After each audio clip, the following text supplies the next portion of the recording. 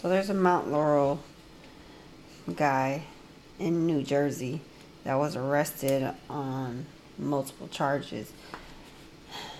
You know you're a problem when an individual gets a group of people to protest their behavior. This guy was stalking people. He was committing property damage. This has been going on for years, and the cops have not addressed the issue. Burlington County Police finally arrested this guy and gave him additional charges while he was inside. They had a court-approved search warrant to come search this guy's house.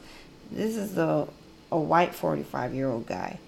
He got 2 counts of criminal mischief. He's done over $2,300 in damages. He uses a BB gun to shoot out people's windows. He smears dog feces on people's cars. Like, where in the world is this acceptable?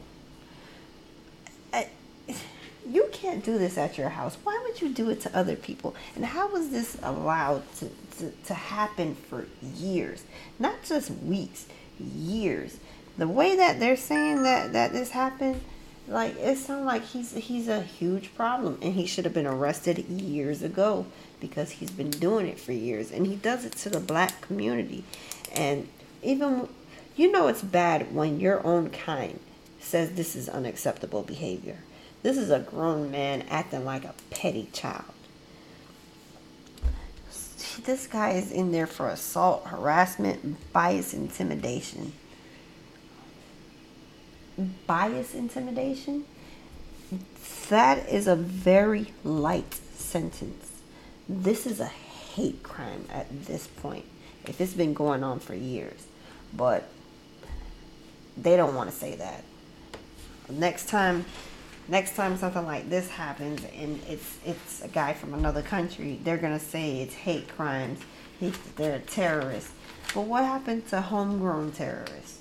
Like, when we have these mass shootings, majority of the people doing the mass shootings in innocent places are white people.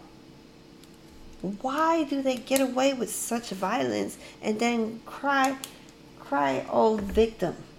How? You obviously knew what you were intentionally doing.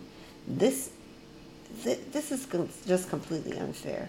And when a black man accidentally shoots somebody because they are trying to defend their rights and themselves, they get a murder charge.